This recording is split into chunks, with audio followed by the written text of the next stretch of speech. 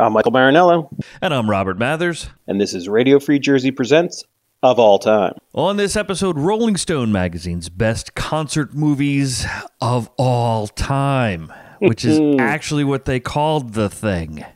Right, exactly. As if, what's it, life imitating art, imitating life, imitating art, or something like that.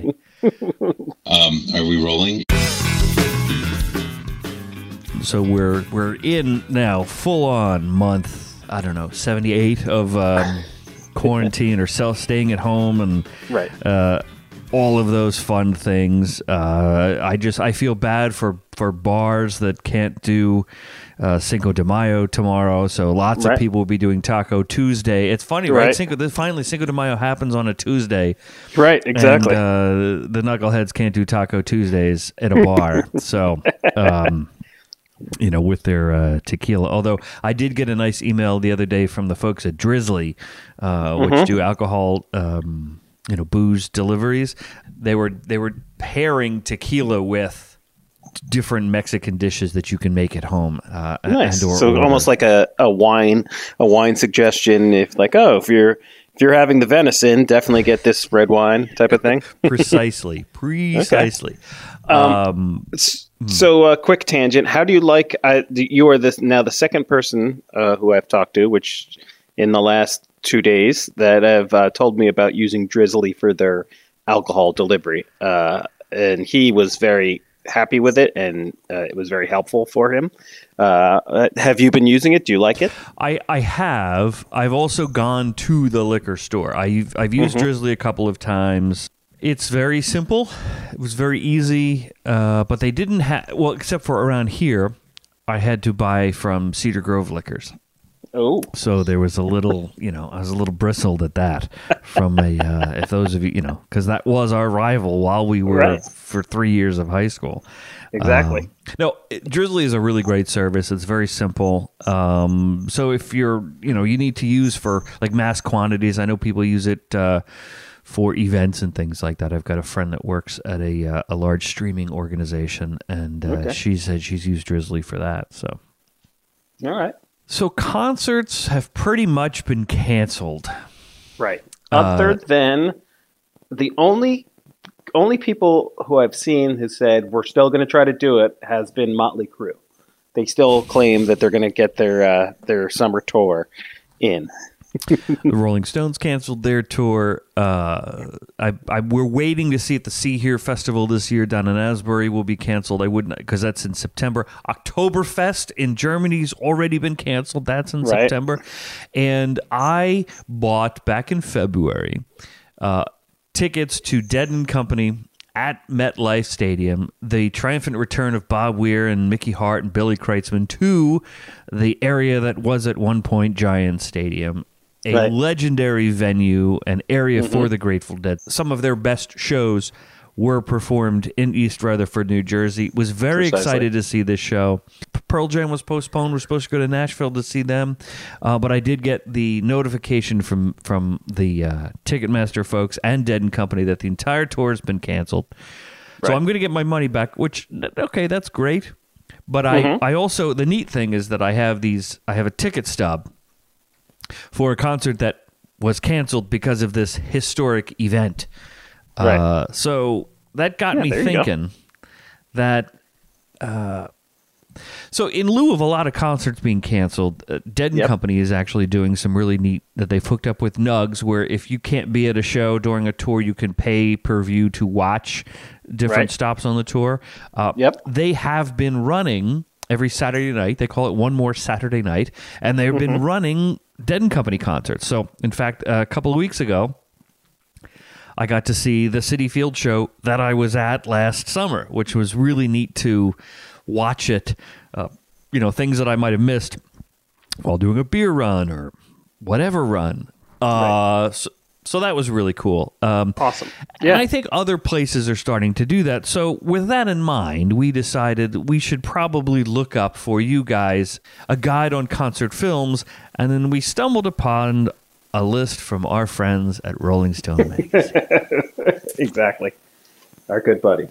So, yeah. So what Robert said exactly in just we just started, to give you a little peek behind the curtain here is we will bat around something like, oh, maybe let's talk about this. And then we'll just say, let's see if we can find somebody who did a list about this. And, lo and behold, Rolling Stones had one. Or, we'll just be scrolling through Twitter and say, oh, hey, look, they did a list of, top 10 songs with male and female vocals. Let's talk about this.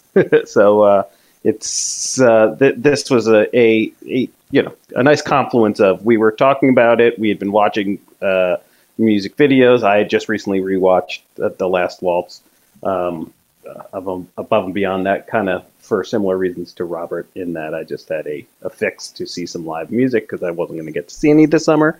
So this is a nice confluence of events here. Now, the rules are being bent for the second week in a row here. This is only 10. This is written by the editors of Rolling Stone. They did and this was posted on March 14th, 2012. So it is about an 8-year-old list. So we need to couch that in there. Mm-hmm. They went to the readers and asked to name their favorite concerts of all time, and they compiled their list of top 10. So it is a top 10. There is no other parameter for it. Right. So I don't know if these, because you could, but I guess concert film is the parameter, right? There has to be a prolonged performance of a concert in the film versus just the documentary.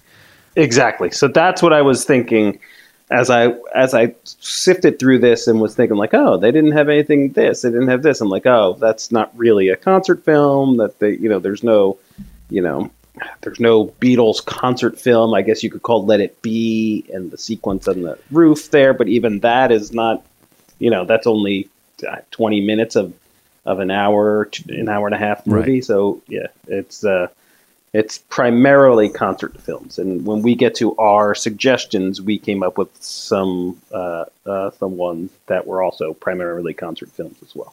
So starting with number 10. Yes, that's Bullet in a Bible, which I have never seen. I did the little read up. That's a Green Day concert film. Where did that say? From 2005, their American Idiot 2005. Tour. And where was that filmed? The Milton Keynes National Bowl in England. Yes, in England, yes. I've always liked Green Day, fair enough, and it looks pretty good. And, for them, this is kind of like this was after American Idiot. So, with all the stuff from that album, plus, the first couple albums they had before then, this is kind of a classic, kind of a band kind of at the peak of their powers type of look at it at a concert film. Have you seen it, Robert? Never seen it. This is very interesting because there are. I'm sort of curious as to if we have both not seen the same films. Yeah, probably. Exactly. So, number 9, Sign of the Times, Prince, 1987, which was recorded on the tour, basically behind, backstage tour footage and concert footage from the Sign of the Times tour of This came out in 1987. I think that the tour was 86. Correct. I believe. I have not seen this, but I've seen clips of it. I've seen parts, or maybe I've caught a bit of it on TV once or twice. Have you seen it? Probably only what was clipped down and used as music videos on MTV, or even VH1. I have a fond and profound respect for Prince, but I was never I don't own any Prince other than, I think at one point I had the We Are the World album on cassette, and he does a track on that. Yep. But I don't. It's, again, profound respect for Prince. Eric Clapton has called him the greatest guitarist in the world. Just not my total cup of meat. Right. Yeah. It's funny. He's another one of those guys that I've probably had one or two albums and had like the singles collection or the greatest hits collection. Yes, I think I had Purple Rain and I had singles and maybe one other. Yeah, similar with you. He wasn't completely mine, but oddly, after he passed away, I had like everybody else, had a little bit of a renaissance and started going back and listening.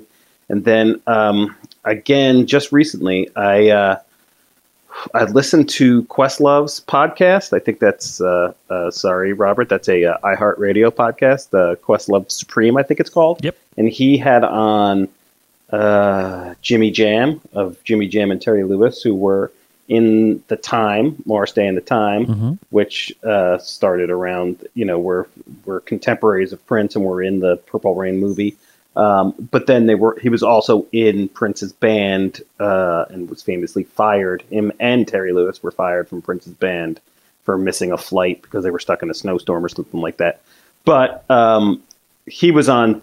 He talked to Questlove for so long that they had like three. They turned into 3 podcasts, and he had some just fantastic Prince stories and Morris Day and the Time stories. So it was. So it led me to go back and listen to some early Prince, and it is actually, it is pretty good, and I enjoy it. So I will actually try to look for this movie just to check it out and see what it's all about. And we get to number 8. Shine a Light, the Rolling Stones. I have seen this, but to be fair, I mostly skimmed it. It's I like the Rolling Stones. I like them a lot, but I don't know, anything modern day-ish Stones. Seeing it once was kind of enough for me. I don't really have, even going back now as I prepared, I wasn't super into going. I just watching the 5-minute little trailer thing. It's like, all right, they do a much they do much better versions of some of these songs further down on this list. So yes. Now it was skippable for me. I didn't know that Jack White, Buddy Guy, Christina Aguilera were in it. Now, what's interesting, I want to pause here because we are talking about the Rolling Stones.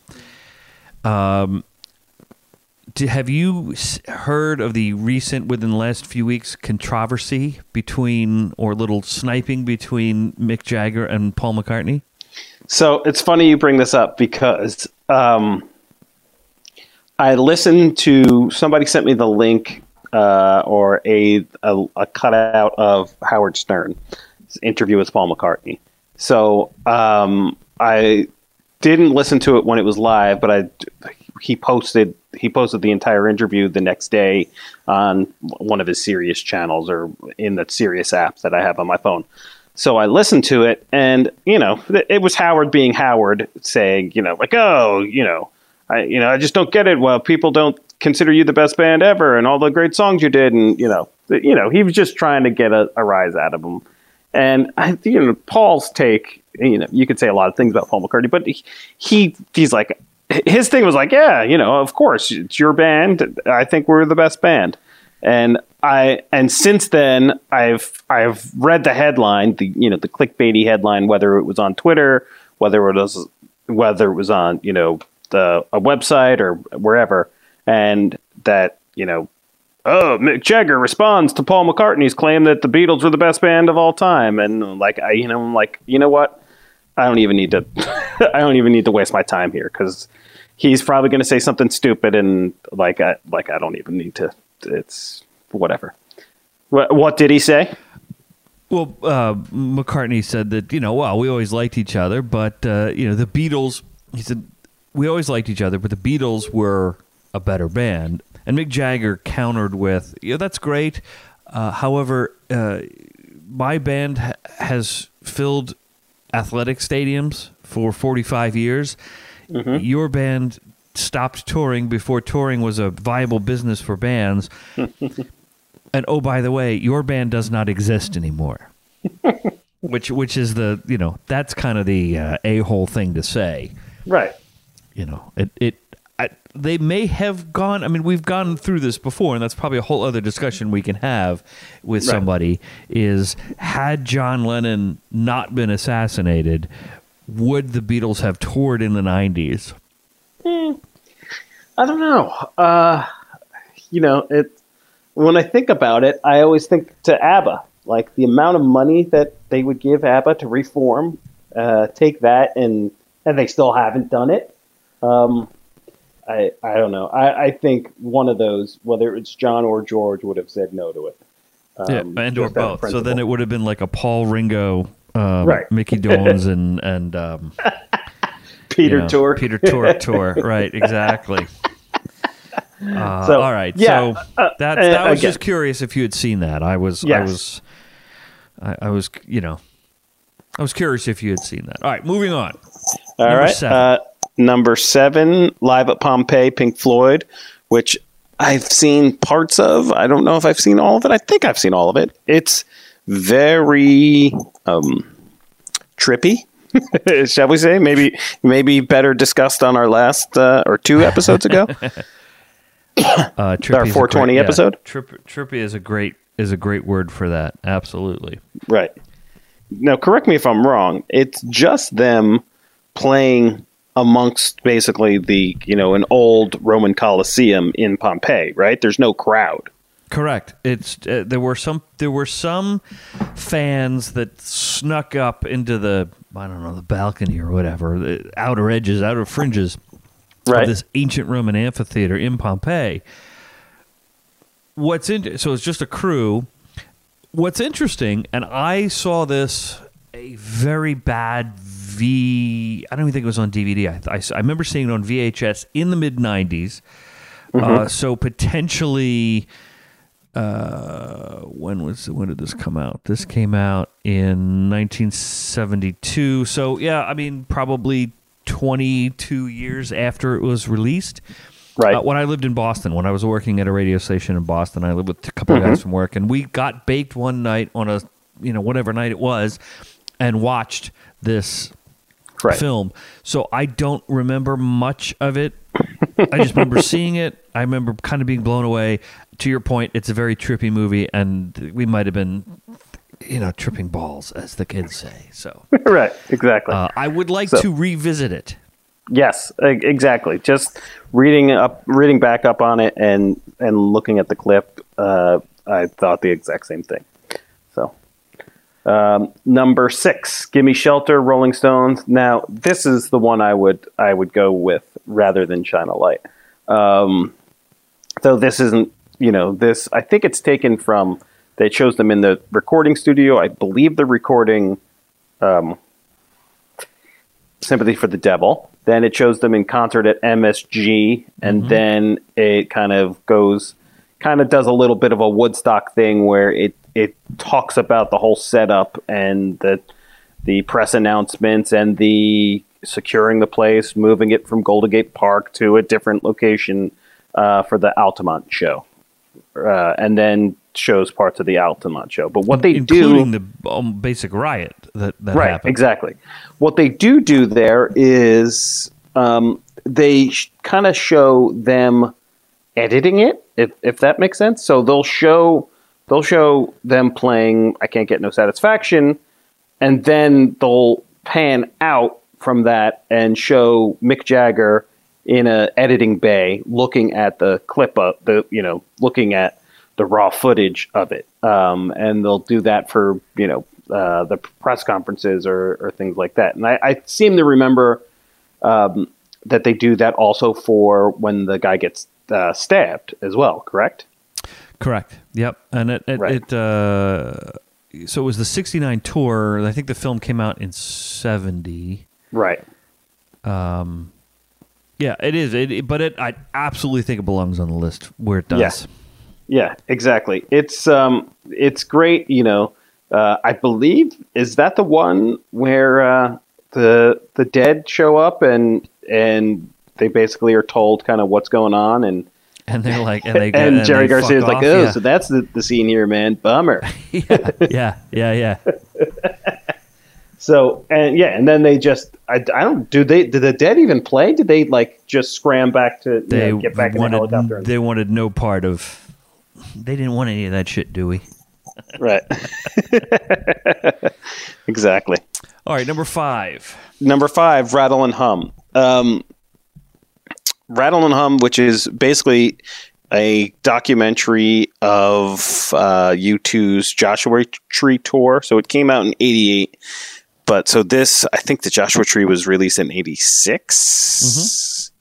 So this was filmed in 86, 87, mostly in their USA tour throughout the USA. And the write-up in the Rolling Stone article did an amazing job of capturing both what was good and bad about this. And then if you have an opinion of Bono that is he's kind of pompous or telling you how to live throughout your life, this is the origin story of that. This is where it all kind of comes, all his, am I bugging you, mister, and all that stuff. And, him, pontificating or, wanting to go,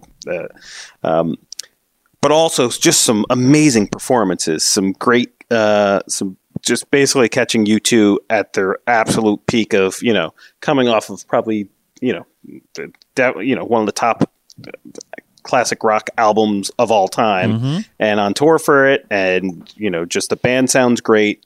But also just kind of showing kind of, as with every band, when you get that big and that successful, you just kind of go a little bit nuts. Exactly. Yeah, I have seen it. I do love it for all of those reasons that you just described. Plus BB King. So yes, and the exactly. companion album along with it is great as well. And this was them doing on that tour when the rest of the world that hadn't picked up Artists Against Apartheid, Sun City record, I don't like this version of Silver and Gold. I prefer the original, written and recorded in a hotel room in New York City. But even the way he tees up the song to tell everybody that this was written for the Artists Against Apartheid. Exactly. All right, calm down there, Mr. Vox. Everything's fine. Exactly. So good. All right. And number 4, classic Woodstock. The famous, not only famous for capturing one of the seminal moments in music history, but also used a lot of, the way it was filmed, the way it was edited, the split screen, the multiple cameras showing on the screen all the different, kind of different angles, like 3 or 4 pictures at once. Very, just some remarkable things, and catching some, just incredible things. Jimi Hendrix, Star Spangled Banner, Here Comes the Sun by, who is that? Richie Havens. Richie Havens. Just some amazing stuff. Now, there's a bunch of people that are on that played, like, I want to say CCR, Crosby, Stills and Nash. Did they not? Did they not approve to be posted in the movie? Because I don't remember seeing them in the movie. Ravi Shankar didn't make it. Right. Mountain played. CCR played, but didn't get Blood, Sweat, and Tears. The band, the Grateful Dead, they all just didn't like their performances. They couldn't hear each other. I mean, Jerry Garcia's, there's a little clip of Jerry Garcia rolling a joint. Marijuana, Exhibit A. But the Dead hated their performance. Right, now, exactly. Crosby, Stills, and Nash played. They did Sweet Judy Blue Eyes, I believe, and Find the Cost of Freedom. Okay, right. And then the song Woodstock was used. They did Long Time Gone, Wooden Ships, Sweet Judy Blue Eyes. This is the part where they say, this is our second gig ever. Right. We're scared shitless, except that everybody thought it was CSN. No, actually, CSNY were booked. They had just formed, so it was the But Neil Young did not want to be so they did CSN stuff. Neil Young was off camera. Would not be filmed because, as we have determined, Neil Young is a dick. And then the song Woodstock, written by Joni Mitchell, Right. Who basically Stephen Stills told her not to go, or was it Graham Nash or whoever? Sure. Whoever was with her at the moment. So it probably wasn't Stills. It was either Crosby or Nash. Right. So she was watching it on television in New York. Yep. Or the coverage of it. Wrote the song. Yep. And then CSNY recorded it for the Deja Vu record. Yep. They used it in the film. Film came out in 1970. Right. Fairly, one of the interesting things about this film is that it was released in March of 1970, the original theatrical release of a 3-day crazy show, and all of this footage was shot. From August of 1969. So what is that? September, October, November, December, January, February. I mean, like 6-7 months later, the finished product hits theaters, mixed and everything. You don't have that happening today. It takes a year or two to secure your rights and all of that. So, and that's how the rest of most of the world remembers Woodstock because of the film. Right, exactly. Except for, a handful of the people that were there. It is I love it. It's a great film. I was impressed that my parents let me watch it because there's nudity in it. Right. Yep. I was probably in junior high school when I first saw it. So, 15 years after it came out. So let's mosey on over here. This is number 3. 3 is Stop Making Sense of Talking Heads. I have seen this, and it's famous because it's done by Jonathan Demme, and it's very, if you know any Jonathan Demme movies, TV shows, it is very much of his, it's very stylized. It's very, just a very unique presentation of the band. It's interesting that you used stylized. It is, but not in a way that I think a lot of people would picture a film if you'd use the word stylized. It is very stripped down. Yes. You don't see the audience until the end. You hear them. Yep. So it's not like Live in Pompeii by the by the Pink Floyd. Which one's Pink? But I love how it builds. It starts out with just David Byrne. Yes. So they kind of build up as and add members and add instruments as songs go through the set. Yep. And that's, the video for Once in a Lifetime is from this film, and that's how all of us of our age think of, it's the Talking Head suit or my David Byrne suit, because he's wearing this ridiculously oversized gray or white suit with the giant shoulder pads. Exactly. So, you have an art school band that made a giant art film. Yes, exactly. Number 2, the song remains the same. Led Zeppelin, 1976. Filmed on their Houses of the Holy tour. Yep, right. From 1973. Yeah. Yeah. So, probably the ultimate in terms of touring, being on the road, catching a band at its height. Just the kind of like the ultimate.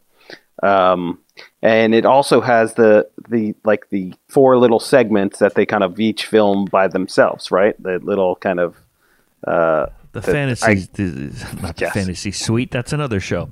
The fantasy sections, if you will. Right. Jimmy Page's idea was to give the audience a peek inside the mind of each of the individual members at various points during the show. So, Robert Plant is this conquering Viking type person, and John Paul Jones is just this weird English. I can't even remember. I don't even know how to describe it well during No Quarter. And Jimmy Page is the man up on the like the open cover of it. He embodies, if you look at the cover of the self-titled Led Zeppelin album or Zeppelin 4, he's that Zoso man up on the hill and all that. and during Bonzo's mantra. No, it's not Bonzo's mantra. During Moby Dick, Yep. you have Bonzo's. Well, what's inside my head? I'm going to go get drunk after this. I'm going to drive my hot rods. Right. And even their manager, Peter Grant, which nobody really knew who he was. The audience didn't necessarily know who he was.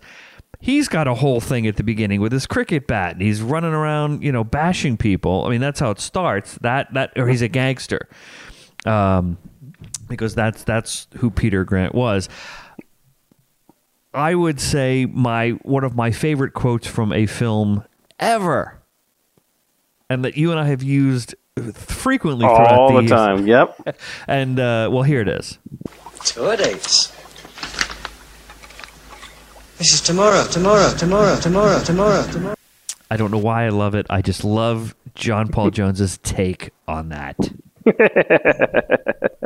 But I think it is a great film that took 3 years for them to put together. Apropos of what I was saying about Woodstock, it took them 3 years to put this whole thing together, Right. because it kept having problems. And Right. Ahmet Ertegun, the chairman of Atlantic Records, said, "This is shit. Don't put this out." Peter Grant at one point said it was the if I remember the quote right from my copy of Hammer of the Gods, it's something like it was the most expensive home movie ever, I think Peter Grant said. Number one, and I think rightly so, is The Last Waltz by the band, 1978. Now was this 1977? It's 76. Wow, another thing. Talk about taking a while to come out and get released. This was the band's final show concert at Winterland in San Francisco, the Thanksgiving night, 1976. They fed everybody. They gave them a Thanksgiving dinner. They had people reading from the what was it? The Geoffrey Chaucer. What's his Canterbury Tales? The Canterbury Tales. They had the prologue. Somebody read the prologue and do other poems. And kind of like what we were talking about before with the Rolling Stones, Shine a Light, they had a whole bunch of guest stars come up and play with them. So my favorite was Van Morrison in a purple jumpsuit jumping around the stage singing Caravan. But Neil Young, Joni Mitchell, Eric Clapton, Buddy Guy, at the end, Ron Wood, Ringo Starr, Neil Diamond. Neil Diamond. Yes, Eric Clapton. Exactly. Yeah. Yep. And my favorite is the first guy they bring up, the guy who they started their touring with, Ronnie Hawkins. He comes up and just is screaming his head off, singing "Who Do You Love?" It's hilarious. But great as this is another Scorsese film, and very well done, very amazing camera angles. Oh, and I can't believe neither of us mentioned this. It ends with Bob Dylan along set because the band became famous for being known as Bob Dylan's backing band, right. And he kind of comes out and does this thing, does a great version of "Baby Let Me Follow You Down," and just amazing stuff. When we were talking about Woodstock, you mentioned the way that film was cut with the split screen. This is really the next, and I think a much slicker way of doing that. I love how we go in and out of what's happening on stage into what happens backstage, what happened the night before. Right. Then the interviews that were clearly filmed much later.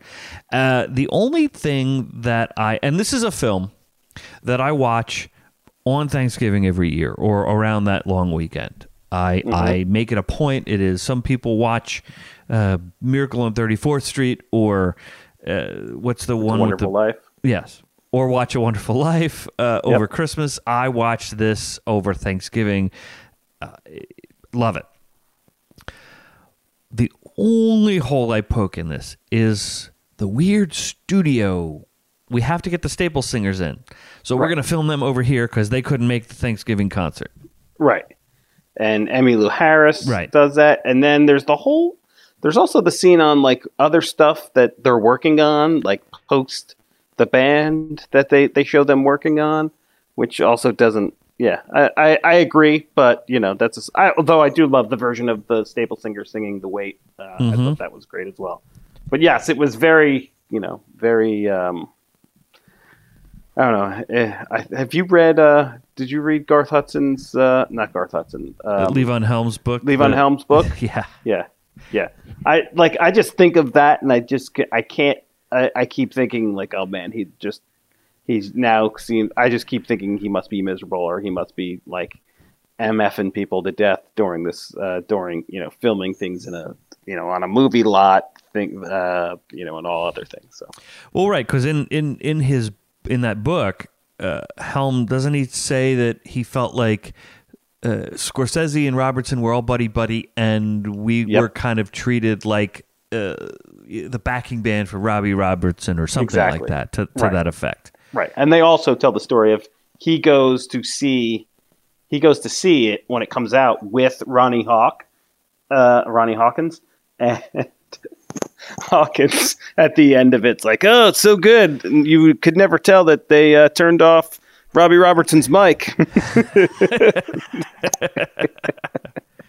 And again, the only other thing that I wish, and maybe there's a full version of it out there somewhere, the actual performance, but they only do. One of my favorite band songs is Chest Fever. I love the opening. Yes, I just love that song, and they only get a little of it, and then they... Yes, they show the long, what is it, the something method, like the long organ solo by Garth Hudson, and then that kind of, kicks right into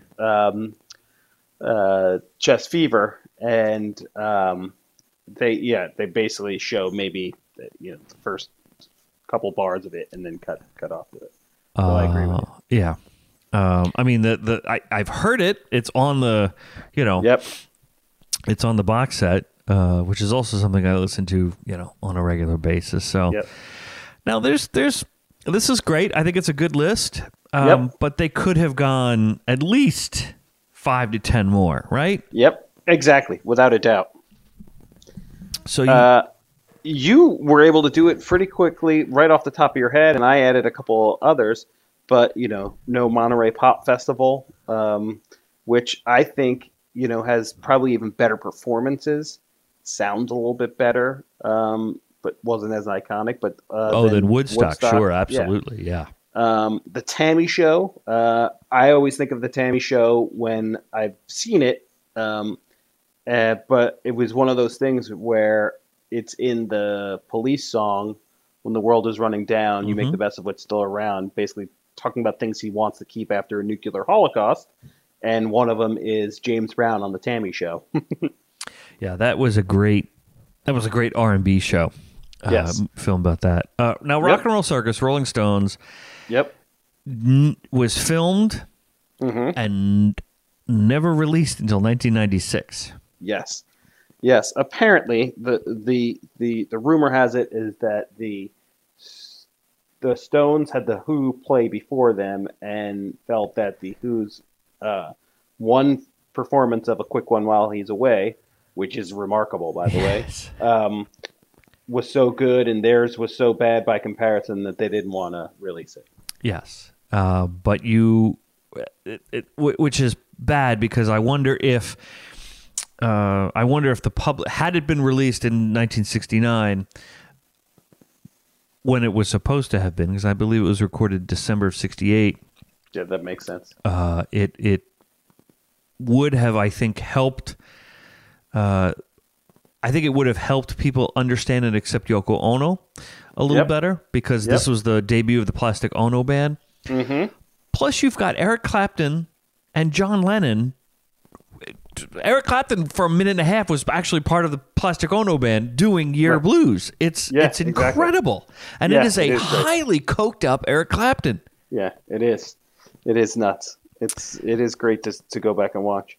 Now, I put the Grateful Dead movie in here because it it is a tough film to get through. It's very disparate. The performances are really good, but this is the Grateful Dead just clowning around. Right. Yep.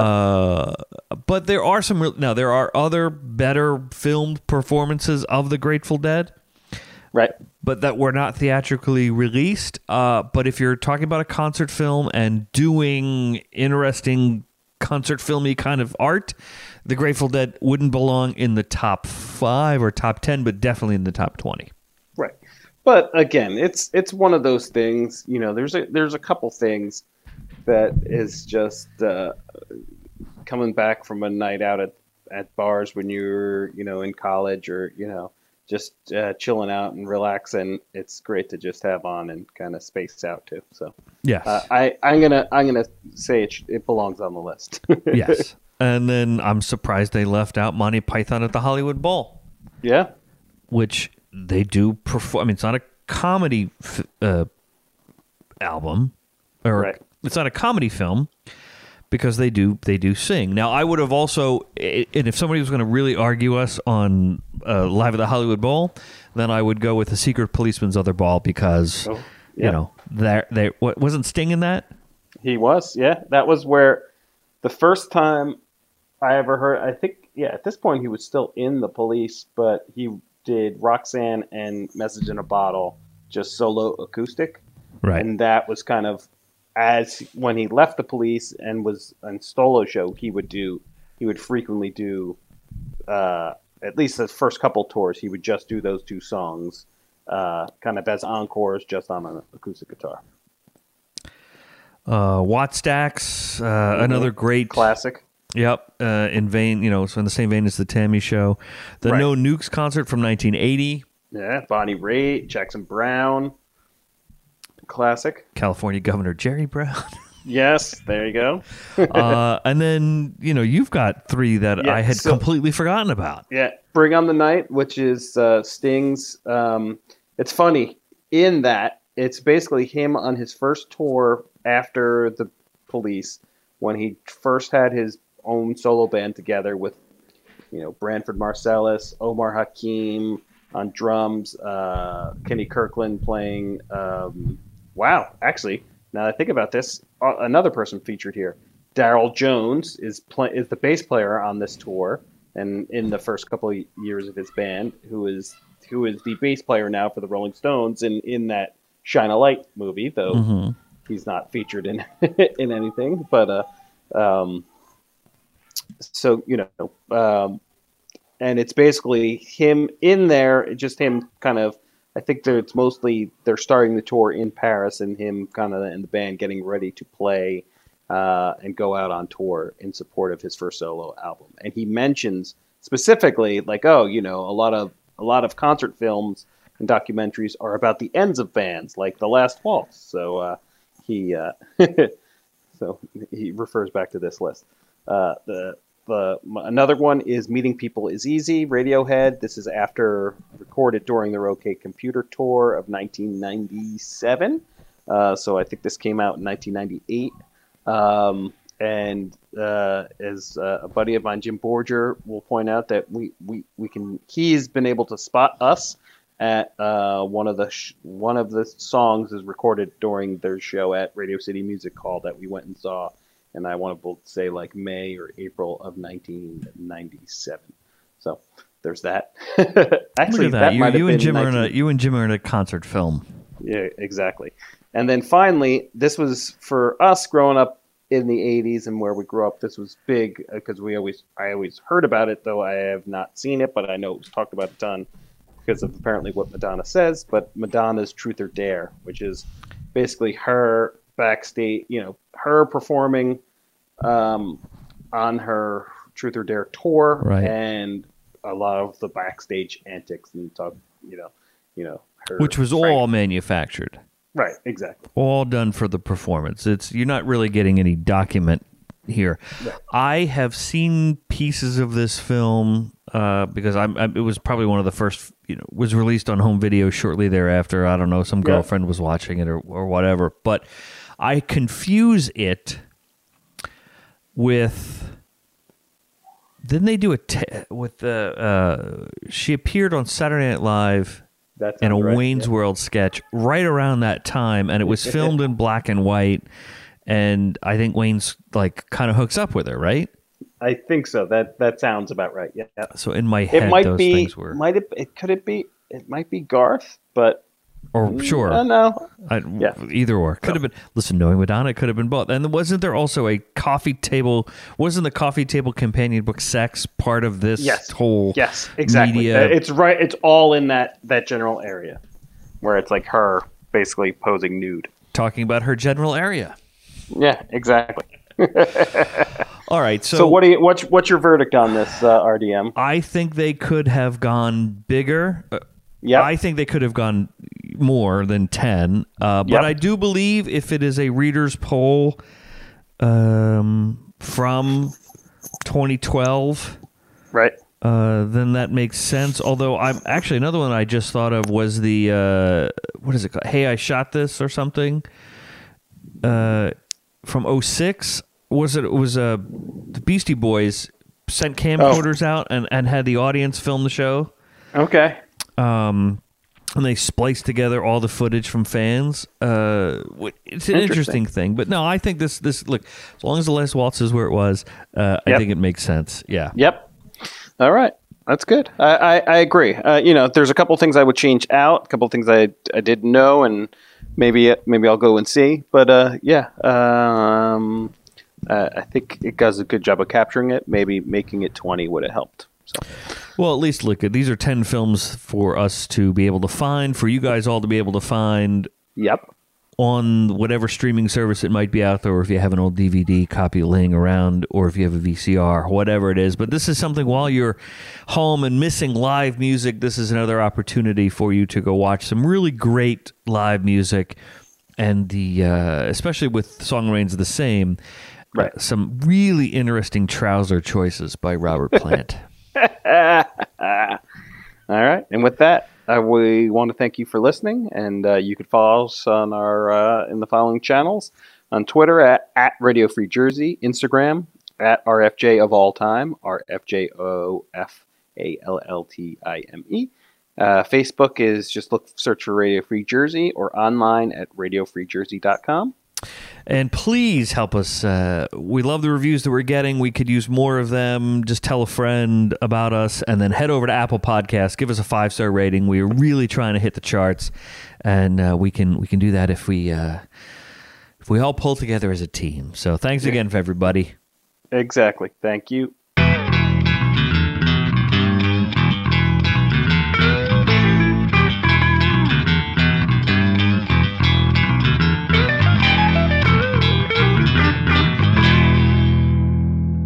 This podcast is a production of Radio Free Jersey.